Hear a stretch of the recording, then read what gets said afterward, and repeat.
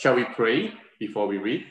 Dear God, we just want to thank you for your word, which is a guide unto us and a light unto our pathway we in life. We just pray that your spirit will guide us, even as I read from the passage and as Robert preaches on it. We thank you and we praise you in the name of our Lord and Savior, Jesus Christ.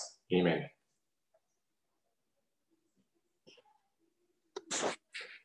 Reading from Ephesians chapter 2, verses 1 to 10. As for you, you were dead in your transgressions and sins, in which you used to live when you followed the ways of this world and of the ruler of the kingdom of the air, the spirit who is now at work in those who are disobedient. All of us also lived among them at one time, gratifying the cravings of our flesh and following its desires and thoughts. Like the rest, we were by nature deserving of wrath. But because of his great love for us, God, who is rich in mercy, made us alive with Christ, even when we were dead in transgressions. It is by grace you have been saved. And God raised us up with Christ and seated us with him in the heavenly realms in Christ Jesus, in order that in the coming ages he might show the incomparable riches of his grace expressed in his kindness to us in Christ Jesus. For it is by grace you have been saved, through faith. And this is not from yourselves. It is the gift of God, not by works, so that no one can boast. For we are God's handiwork, created in Christ Jesus to do good works, which God prepared in advance for us to do. This is the word of the Lord. Thank you. Well, it's terrific to be here this morning, and I am delighted to be able to share this work. So it'd be good to have that passage open as we begin.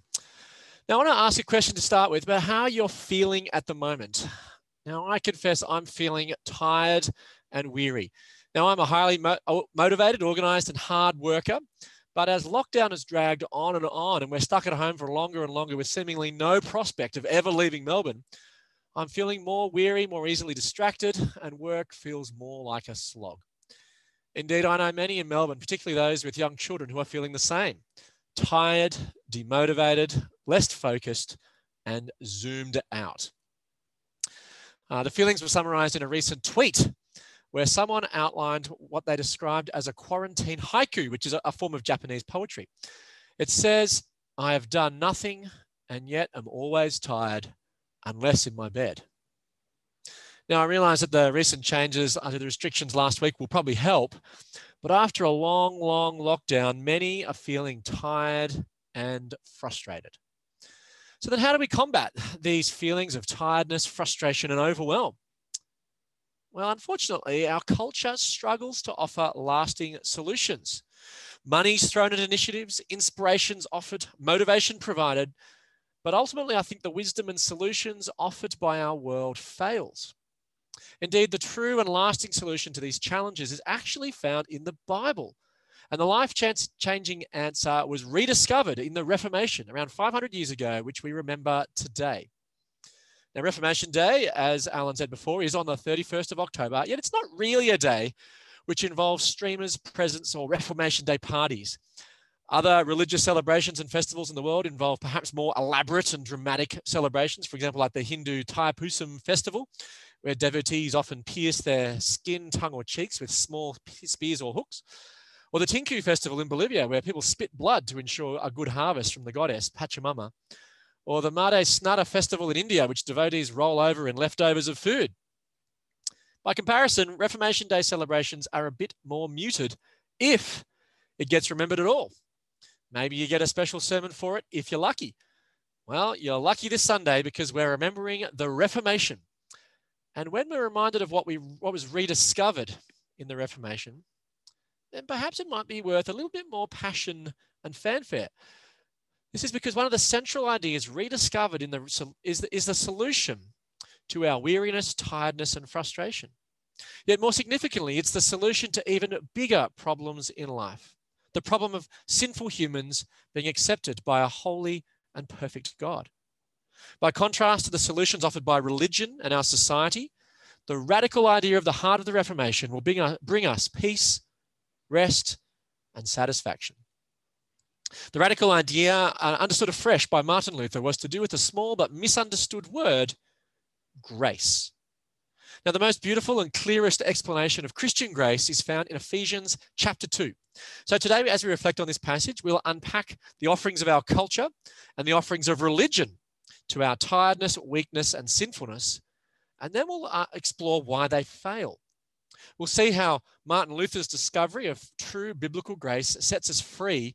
And then we'll see the difference that true grace makes, not just of feeling tired and overwhelmed, but in every arena of our lives. So today, we'll be reminded afresh of just how amazing grace is. So let's start with Ephesians 2. And as we start to unpack why the offerings of our culture and of religion to our weaknesses and tiredness fail. Now, Paul starts here in verses 1 to 3 with a bleak summary of the human condition. He describes the way in which the Ephesians used to live, and it's not a pretty sight. It's transgressions, sin, desires of the flesh, which ultimately result in death and wrath. Now, this isn't to say that people are incapable of doing good things or of virtuous living, but the human condition is not a pretty sight. And even non-believers recognize this. The famed atheist, the late Christopher Hitchens, was once asked the question, is man intrinsically good or bad? And he responded emphatically, man is unquestionably evil. You only have to be on Twitter for 5 minutes to see that. Now, when you go and type in, why is Twitter ... in Google, what do you think the top suggested answer from Google is?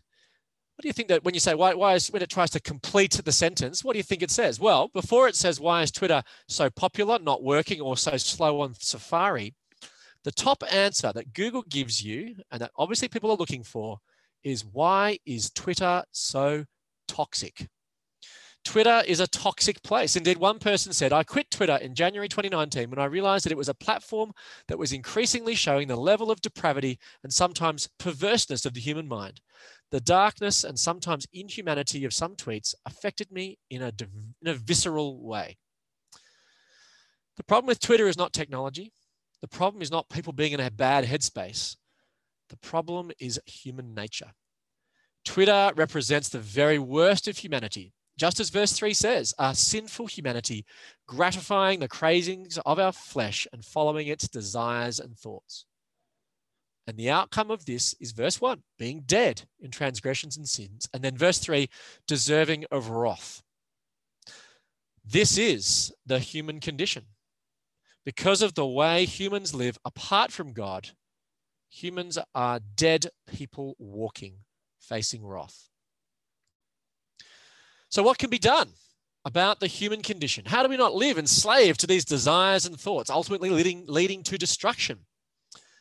Well, the solution offered by religion to the moral failures and weaknesses of the human condition is the same as the solution offered by our world to our tiredness problems. Now, just to be clear, I'm not saying that being tired is a sin, not at all.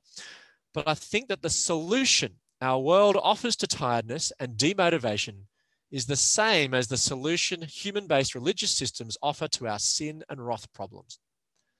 That solution? Work harder. Religion says you're struggling with the moral problem, you're struggling with sin in your life, work harder, and then you'll be accepted by God. Our culture says you're struggling with tiredness and motivation, work harder, dig deep into your own resources, willpower and energy, and you will improve. I think it's a natural human impulse to want to fix things ourselves, to do things ourselves, to search inside for strength and motivation and do and try and make up for our weaknesses and mistakes in our own strength to succeed and overcome, to do it my way. There's literally thousands of slogans online, like one I randomly discovered on Google, which says, no magic potions, no fairy dust, no one to do it for you, just me. I will push you, show you how to put one determined foot in front of the other. That's what I will do. I'm inside you. I'm called your inner strength. Dig down deep and find me. Now, this may motivate, but when you're feeling tired and spent, the hard work required to dig down deep can just make us feel overwhelmed. Now, I don't want for a second to extol laziness or diminish the desire to work hard, but it seems that When we're tired and unmotivated, it can feel overwhelming and difficult or impossible to know that the only way out of my challenges and difficulties is through me, my will, my hard work and energy. When feeling tired and flat, the greatest motivational speech imploring us to dig into ourselves, into our inner strength, feels shallow and impossible. And this is how many perceive religion and how we overcome our sin and moral failings. We work harder and God will change us and accept us. And this was the journey of Martin Luther, whose story was at the heart of the beginning of the Reformation. Now, Martin Luther, who is not the same as the American civil rights activist Martin Luther King Jr., who actually some people have confused, but anyway, Martin Luther lived some 500 years ago in a small town called Wittenberg in northern Germany. Now, Luther recognized his sinfulness and he sought desperately for a solution. Now, the solution the church offered was, do what lies within you. Do your best. God only accepts righteous people, so be good. Do righteous acts, do works, and this will make you acceptable to God. Sound familiar? Hence, Martin Luther threw himself into efforts to achieve salvation. He worked hard. He became a monk and went to 6 worship services each day, which began at 2 a.m. He prayed intensely, meditated. He tortured himself with prayer, fasting, vigils, and freezing. He says, I almost fasted myself to death, for again and again I went for 3 days without taking a drop of water or a morsel of food. I was very serious about it. He kept asking, have I really done my best for God? Have I fully realized my God-given potential? Luther always felt a sense of failure and of having missed the mark. He was in a constant state of anxiety. The question that tormented Luther was, how do I know if I've done enough good works? And the answer medieval Catholicism taught him was a resounding, try harder, leaving Luther in an uneasy state of anxiety. He wrote, I lived without reproach as a monk, but my conscience was disturbed to its very depths, and all I knew about myself was that I was a sinner. I could not believe that anything I thought or did or prayed satisfied God. I did not love, nay, I hated the righteous God who punishes sinner. Luther dearly wanted to be righteous. Despite how hard he worked, he couldn't overcome his sin. He was a sinner who failed. Yet the message taught to Luther by the religious systems of medieval Catholicism, which is the same as the message all around us today, work harder, work harder, work harder. But Luther discovered good news. News which was radically counter to his religious system and news which is radically counter to the expectations of humanity today. It's there in verses 4 and 5. Look with me there. But because of his great love for us, God, who is rich in mercy, made us alive with Christ, even when we were dead in transgressions. It is by grace you have been saved. But because of his great love, what was dead has been made alive by the grace of God. It's by grace you've been saved. Salvation from God's righteous wrath. This passage shows that salvation and a relationship with God come not from working harder, digging deep inside, doing more things, but instead by grace. And this is where the Reformation is so important, because of the medieval Catholic Church had obscured the true meaning of grace. Now, to understand what was obscured, I have to unpack a little bit on how the Catholic Church understood grace and hence salvation. Now, the Catholic teaching on salvation is actually somewhat understandable. It teaches that God can only accept righteous people. Now, we don't like frauds. We like people to be genuine. So God can only accept people who are genuinely and really righteous. So given the sinfulness of humanity, how can God accept someone who is as righteous who is patently not? Someone who gratifies the cravings of the flesh? Well, the answer is the Catholic idea of justification, where people are made righteous, not declared righteous in a legal sense, but made righteous in an actual moral sense. They claim that people are changed by the grace of God to change people from being evil, selfish, and greedy into good, loving, kind, and righteous people. They claim God's grace comes to us and we open ourselves to God's saving presence by opening the gate of faith in our mind, which gives God access to our heart, mind, and spirit. So grace to the Catholic Church becomes like a supernatural power, allowing us to become righteous with God's help and by God's power.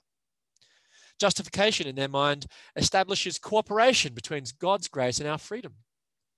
They say that while good works by themselves cannot merit justification, they do dispose us to receive God's grace. For example, they claim an unbaptized adult or a person in the state of mortal sin, through his kindness, generosity, and service to others, along with prayer to God, prepares himself to receive God's grace of conversion more easily. So I'm not quite sure. It's a subtle but a very powerful difference here, because good works in some ways here are a way to effectively reward grace. In some sense, we contribute to save ourselves. I found a Catholic website which describes 5 ways to seek grace in your life. It says at the start, we should do all in our power to preserve God's grace in our souls, but also to grow daily in God's grace. For example, and I'll give a couple, I'm not going to give all 5, but prayer. Every time we pray with humility of heart, purity of intention, and a desire to please God, we immediately grow in grace. Penance. Every time we say no to our selfish desires and yes to a sacrifice that the Holy Spirit has inspired in our hearts, then once again, the grace of God rises in our hearts. Mary, if we want to be multi-billionaires in heaven, let us love Mary and the prayer that Mary loves so much, Hail Mary. Therefore, let us get into the habit of praying the daily rosary with the beautiful prayer, Hail Mary. If done, Our Lady, through her powerful intercession, will be storing up for you infinite treasures and an eternal home in heaven. Now, again, do you get what's going on here? In the Catholic view of grace, it's a bit like, I don't want to be crass, but it's a bit like supernatural monopoly money. It's something that I can store up, I can build and grow by performing religious and spiritual rituals and acts. Again, God's grace is less a gift and more a reward. Hence, ultimately, it's up to us to just work harder to obtain grace, to get ourselves ready to receive God. And to be honest, it just feels tiring. I need to keep working hard at building up my grace and keep watching to ensure I don't fall from a state of grace. There is no rest or assurance of his salvation, because if God demands a perfect righteousness and I'm just a little bit unrighteous, God can't accept me. And Luther felt this acutely, and it drove his anxiety because he was so desperate to be completely and entirely and truly righteous. Yet in the midst of Luther's despair, he discovered what the Catholic Church had obscured, like finding a precious jewel in the mud. Luther discovered from the scriptures that the solution to sin wasn't to try harder, but to recognize that a new external righteousness from God justifies us through Jesus for all who believe. This is the grace of God, a true gift. The righteousness of God was no longer a demand to be met by our achievement and our hard work. The burden of salvation rests not on our deeds, but on God's action. Again, the true meaning of God's grace. It's a complete and finished gift to be accepted by faith. Ephesians 2:8, for it is by grace you have been saved through faith, and this is not from yourselves, it is the gift of God, not by works, so that no one can boast. The grace of God is the favor, mercy, and gracious kindness of God towards us. It's not something that we build up or earn or strive for or gain with our own hard work. It's a gift, full, complete, and finished. Gifts are beautiful and refreshing, and they're free, without strings attached. They're given not as the result of our hard work or merited on the basis of our inner strength. They're given because of the favor, mercy, and gracious kindness of the giver. And here in Ephesians 2, we read about the most precious and most beautiful gift of all, forgiveness and eternal life in Christ. Ephesians 2:4-5, because of his great love for us, God, who is rich in mercy, made us alive with Christ, even when we were dead in transgressions. This gift is true and complete righteousness, not gradual righteousness or potential righteousness, but a declaration that we are now alive with Christ, as it says there in verse 4. God gifts us righteousness in Christ. We are given Christ's perfect righteousness freely. Hence, we are then seen as righteous by God, even when once dead in transgressions, and we still fail and sin. Simultaneously righteous and a sinner. This really is amazing grace. Life with Jesus, a relationship with him, and peace, comfort, and hope. A wonderful gift, a gift which transcends any other striving or adversity or goal we may face. This was Luther's breakthrough and began a reformation of how we relate to God. He wrote triumphantly, "Then I began to understand that the righteousness of God is a gift of God, namely by faith. Here I felt as if I were entirely born again and had entered paradise itself through gates that had been flung open. An entirely new side of the scriptures opened itself to me, and I extolled my sweetest word with a love as great as the loathing with which I had hated the term, the righteousness of God." Thus, that verse in Paul was for me truly the gate of paradise. Luther's chains fell off. He was free. What was previously curse and pain and toil and striving and hard work was now joy, peace, freedom, and assurance. God's great gift to him was righteousness, freely given. And the key was one of the slogans of the Reformation, sola gratia, grace alone. It is God's grace alone which saves. For if we contribute to it in any way, then it goes back on us and our hard work. Grace alone. A slogan so contrary to the human systems of religion, self-improvement, and motivation. Grace alone. Like a cool breeze on a hot day to the mantra of our world. Work harder, try harder, dig deep inside. Grace alone. The solution to guilt. Grace alone. Freedom, peace, and rest. Not on my own strength or willpower. The answer is God's amazing grace alone, a gift which we receive by faith. This is what Luther discovered, and we remember on Reformation Day. Now, if salvation, life with Christ, is given to us as a gift, and there's nothing that I can do to get it, well, won't it be abused? Won't it just mean that I could just live a thoroughly unrighteous life and do just what I want, knowing that Jesus still forgives me? Well, this overlooks the purpose of salvation. Look there in verse 10. We are a new creation, God's handiwork, created in Christ Jesus for good works. And this makes sense, doesn't it? Because believers were dead in the old way of life because of the way we lived. As we saw in verses 1 to 3, we used to live following the course of the world and following the evil one. We were dead because of the things we did. Yet now we've been saved from that and we've been made alive and the consequences of that way of life. Hence, we can't live to those things anymore. We've been saved from the muck, from death. We can't go back to live to it anymore. We've been pulled out of the pigsty. We don't jump back into the mud anymore. Instead, we live a new and different way. And Paul is clear in verses 1 to 3 that the old way of life, characterized by transgressions and sins, was the way that they used to live. It's in the past. So he speaks here about a change of orientation, a repentance, a new status. And this new status is described in verses 6 and 7, which believers are seated in the heavenly realms now. Again, this was the problem with the religious system Luther encountered. His religious system said that you could lose your status, you could lose your state of grace, leaving the believer uncertain of their status with God. Am I in or am I out? Has the mistake been so serious to put my status with God under threat? But the scriptures say that believers, those in Christ, are now raised up with Christ and seated with him in the heavenly realms in Christ Jesus now already. As we sit here now, as we're watching on Zoom where we are, our status is with Christ, in Christ, and for Christ now. And as a result of this status change, this repentance, we live a new life, not to death and transgression, but to life and good works. When I was a teenager, I had the order the wrong way around. I thought you needed to live a Christian way to do good works in order to be saved. I used to think that you needed to be good and then God will save you. But this is not what Ephesians 2 is saying. It's saying that the good works come as a result of your salvation, as a result of your status change. And it makes sense because we no longer walk according to the way of the world. After being saved, we walk a different way. We walk God's way. I met a guy a few years back who was trying to win me to his cult. Now, he was an impressive man. He was virtuous, thoughtful, and he knew lots of Bible verses. Yet he failed to understand biblical grace. He was trying to use good works to be saved by God. I asked him, if you died tonight, why should God let you into heaven? And he said, well, because I read my Bible. I pray. I love my family. I've led people to Jesus. I give my money generously and so on. Now, these are all great and virtuous things, but they're never going to get us into heaven.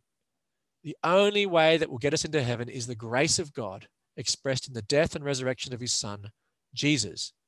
which we received by faith and we possess now. So I showed this guy this passage from Ephesians 2 about works prepared beforehand for us to do. And he said, but that doesn't mean we're going to do them. But he missed the point. The passage is not speaking about potential good works that we might do or aspirational good works we should do. No, it's speaking about actual good works God prepared for us that we will do. Like a magnificent banquet prepared for us. God prepared a new way of life for us. We can't go back to the old way of eating cheese off old pizza boxes, serving the devil, the world, and evil. We have a banquet prepared. We have a new way of life. Because we've been saved, we are God's creation and we live for him. So as we wrap up today, and whilst we still may feel tired, unmotivated, and the piles of work still need to get done, we can rest in the knowledge that we possess the most profound and precious gift of all, forgiveness and new life in Christ. And we have this without any striving, working, or toil. We can rest in Christ, enjoy him and all his benefits, and rejoice in this good news because this is already ours and remains ours by faith because of his amazing grace, the generous gift of God. Now, as I've been reflecting and talking today, we do live in a graceless world where those around us feel the need to work harder to achieve justification, either with God or with their fellow citizens. Now, our Victorian Premier Daniel Andrews has appeared at over 100 press conferences in a row. Now, it's interesting to consider the reason why he's done that. Now, some think it's because he's taken responsibility. He's demonstrating strength, determination, and commitment. And he probably is at one level. But Age journalist Sumaya Ilambi wrote something perceptive recently. When she wrote in an Age article, she said this. She said, there's an element of that by standing up every day for the last 100 days, he's making atonement, making amends. Now, how does she think Andrews is making atonement? Hard work. Like a human-based religious system trying to earn favor from God. Andrews can't rest. He can't stop until the pandemic ends. He must be doing something to overcome the challenges. He needs to work harder. Now, I'm not saying, or it doesn't mean for a second that we abdicate our responsibilities or shy away from difficult situations. But it does impact our attitude, which will impact what we do and how we respond to adversity. Just consider, slightly provocatively, that Jesus himself slept in the middle of a storm. So when we're faced with tiredness, moral failure, or weakness, we can rest in Christ and know that atonement has already been made for my weaknesses, mistakes, and failings. I can actually delegate a press conference or two, not feeling that my actions have to atone for my mistakes. We can rest and know that it's not ultimately up to us to solve these problems or make up for my mistakes. We can trust in our powerful and sovereign God and his Spirit working in and through us to give us energy to overcome tiredness. Trust in him to give us motivation to succeed and to do great things. Trust in him and his Spirit to change and to live for him and do the good works prepared in advance for us. We can be reminded today that it's not up to us and our hard work. It's God's amazing grace alone, which was rediscovered by Martin Luther 500 years ago. So maybe that's good news enough and worth having a party on Reformation Day. But it's also fine if we don't. There's no pressure because we are saved by grace alone.